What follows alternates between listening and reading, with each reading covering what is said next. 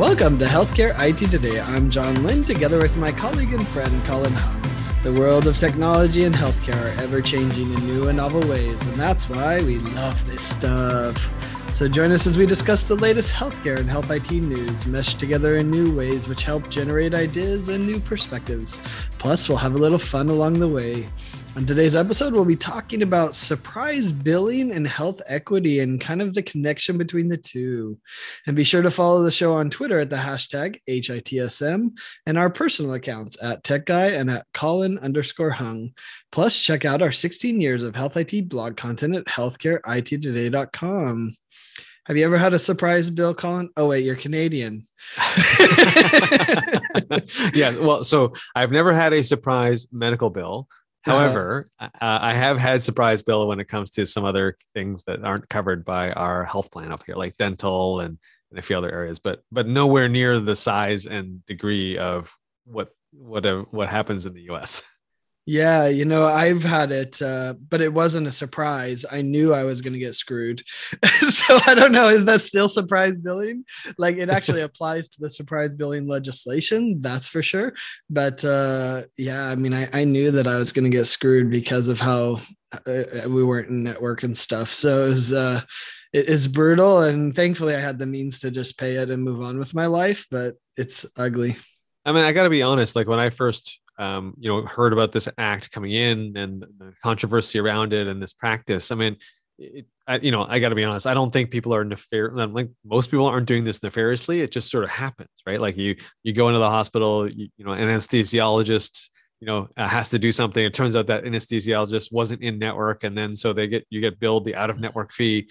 But as a patient, I can totally understand. Like, how would you have known that? There was no way you would have known that. You have no control of that.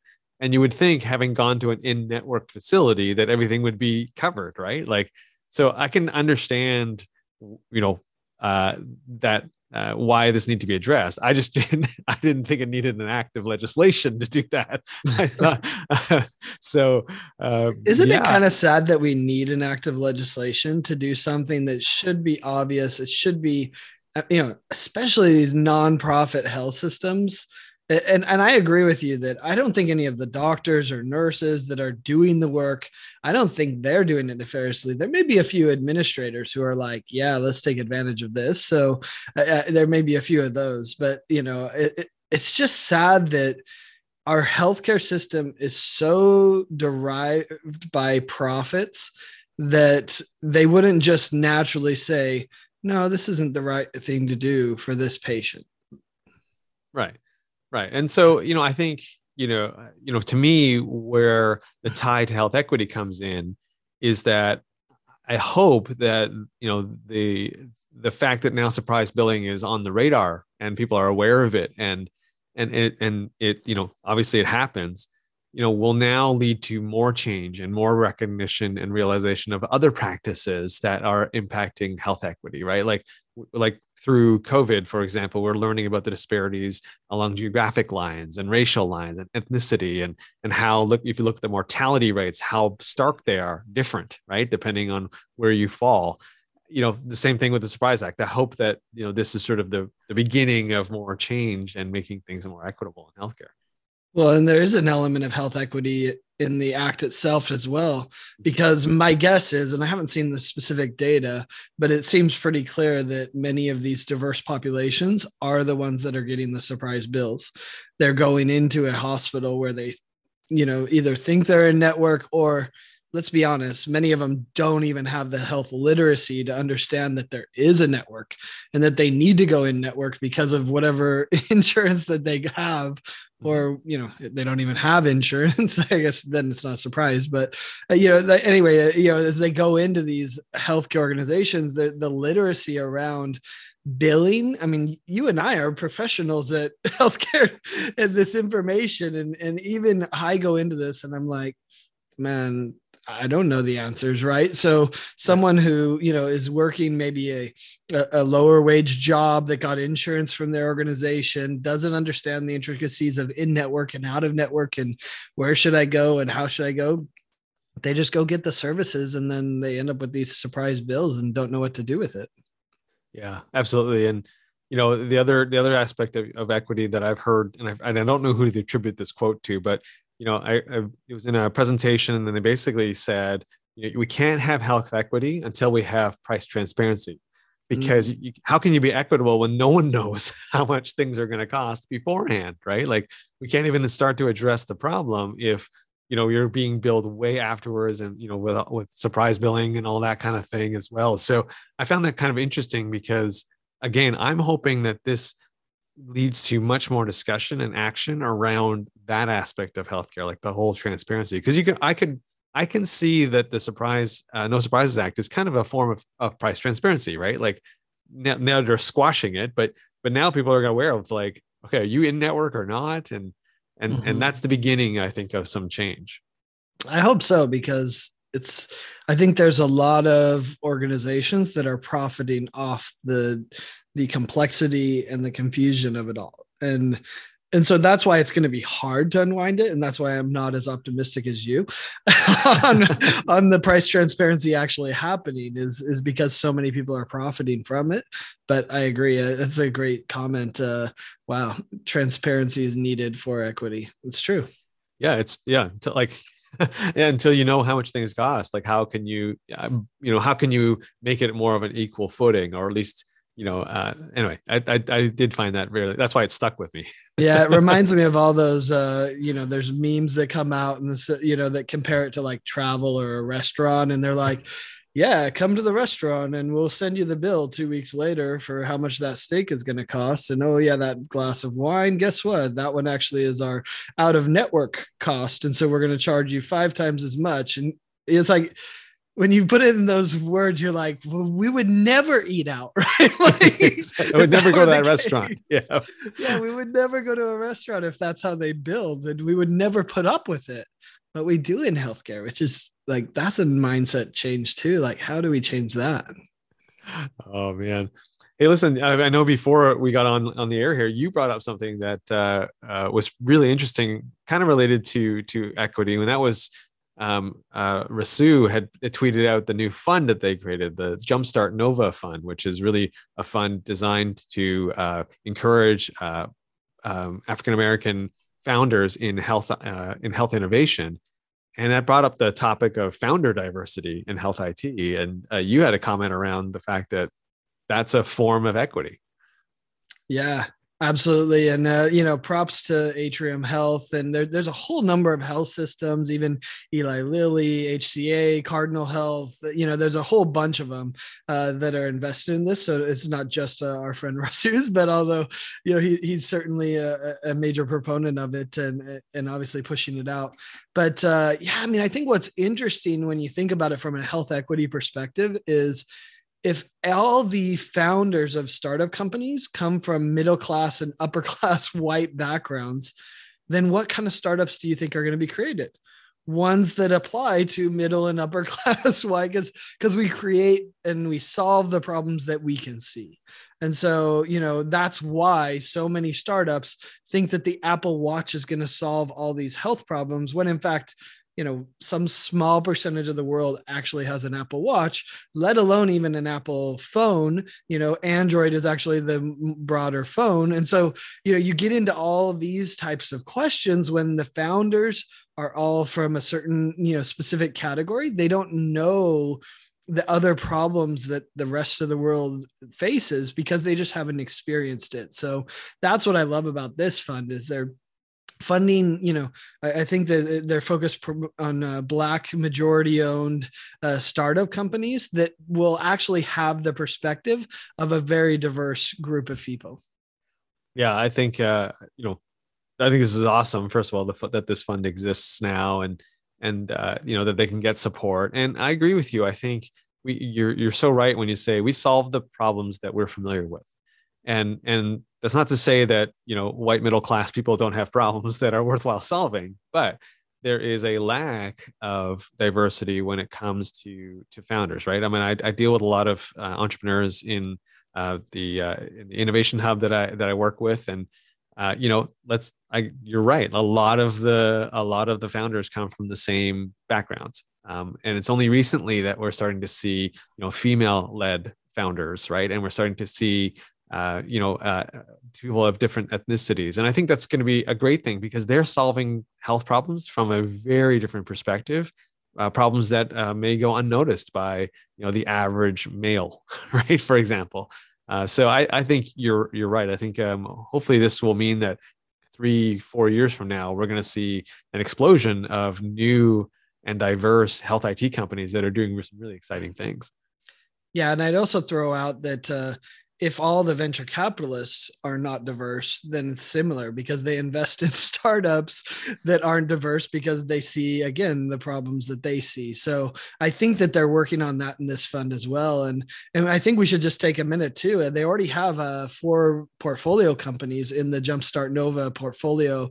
They have Drug VIU, which I'm not sure how they pronounce that, Drug View. It's a virtual platform for patients with autoimmune disease. So that's pretty interesting.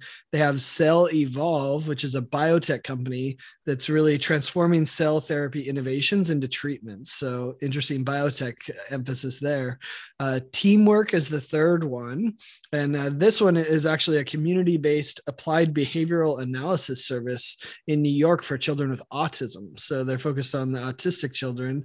And then Allerje, Alerje, a Detroit-based one that's a food allergy management innovation startup. So it's interesting to see that one. I mean, food allergy has become such a big deal. And my guess is there's a really big health equity issue with food allergy management too, right? Like, can you afford foods that don't cause allergies? So anyway, a shout out to all those 4 companies that they've already invested in.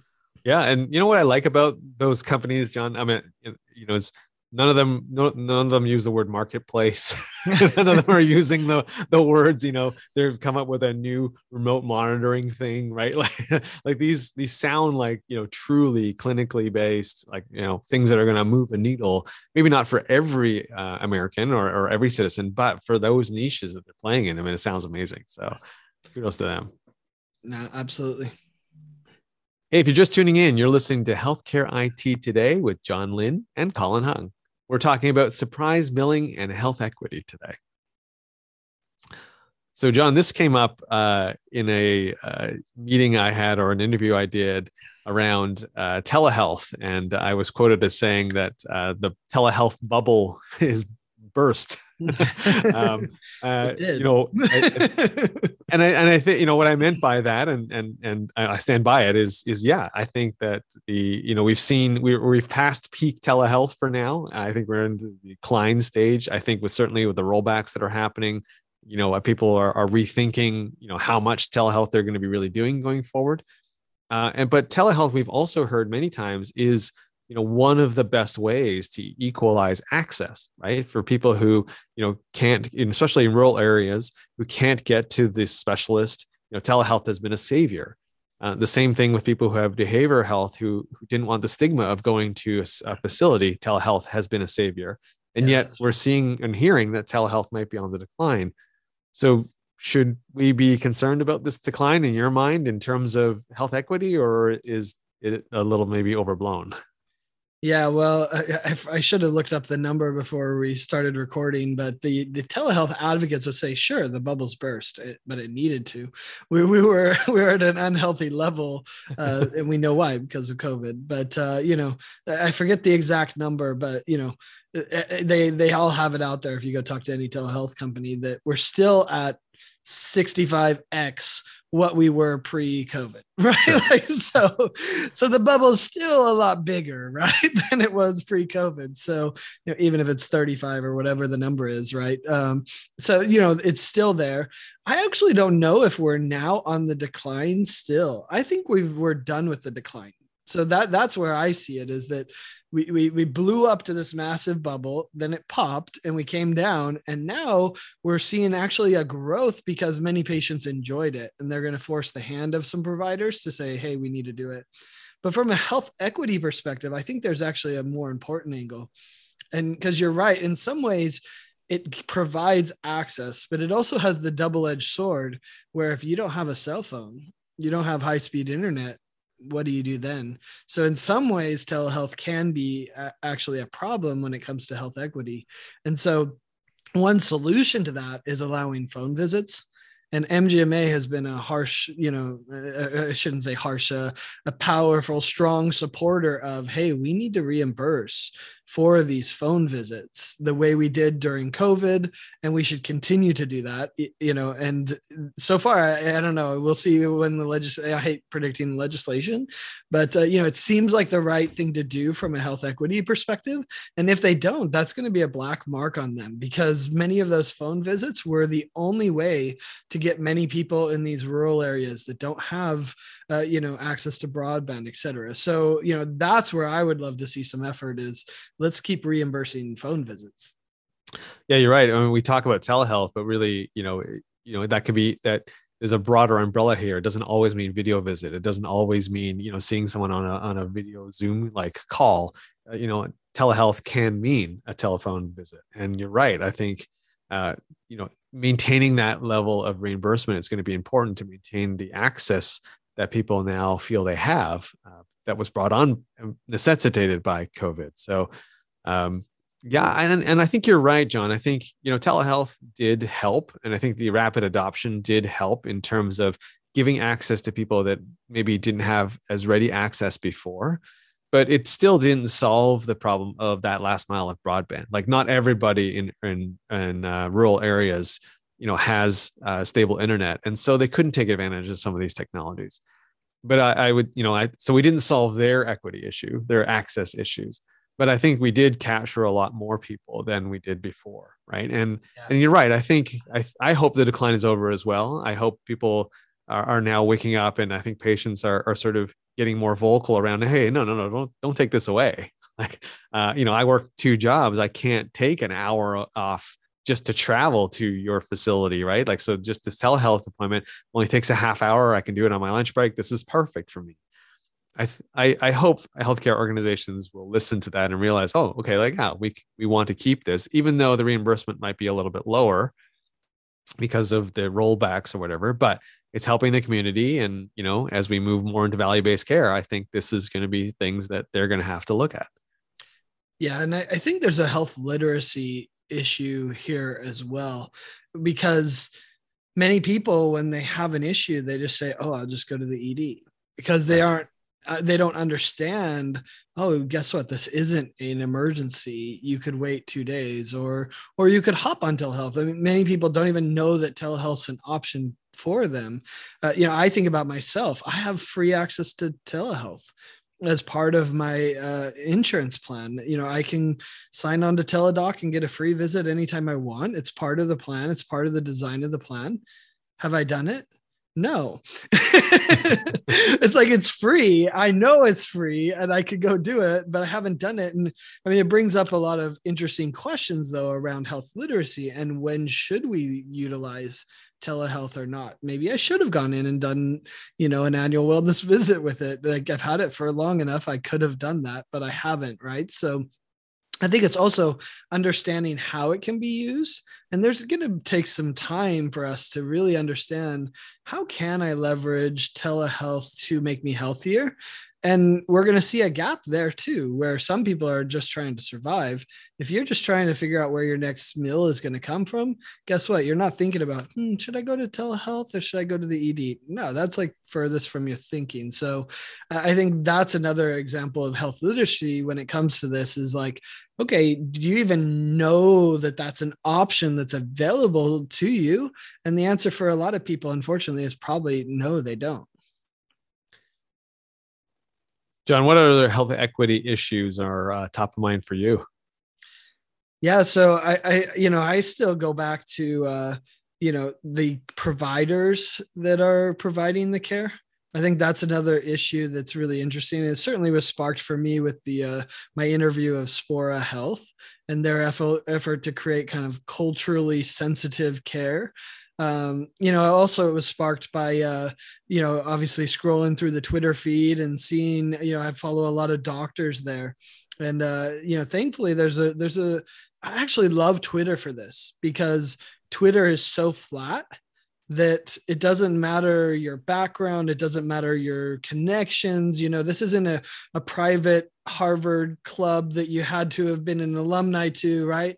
Twitter, you sign up and you just start following and people follow you back. And so in some ways that there's a power there, right? As far as equity, that all of these diverse people get on and they grow a following in ways that they weren't able to do before. And, I've been lucky to follow a number of them. I've seen a number of them. I can't remember names exactly, but, where they said, I went into the room and the patient was like, wow, I've never had a doctor that looked like me. And you hear that type of story and you're like, wow, that's powerful. I mean, I don't have that experience, right? Like pretty much every doctor I've gone to looks like me, has a background like me, educated like me, et cetera. And so, it helped me understand like how valuable that is because I've valued it. Well, and it goes, related to that, you hear a lot of the stories around language, right? Like not only background and culture, but language, Mm-hmm. and whether that's through telehealth, using how do we integrate translators into telehealth? How do we make sure that medication information is printed and available in multiple languages? The same thing with surgery instructions, pre or post, right? Like these are now, thankfully, these are now questions and requirements of technology that's implemented to solve these things, right? Like I don't know anybody who would implement a surgery, post-surgery recovery communication system for patients that wasn't multi-language capable.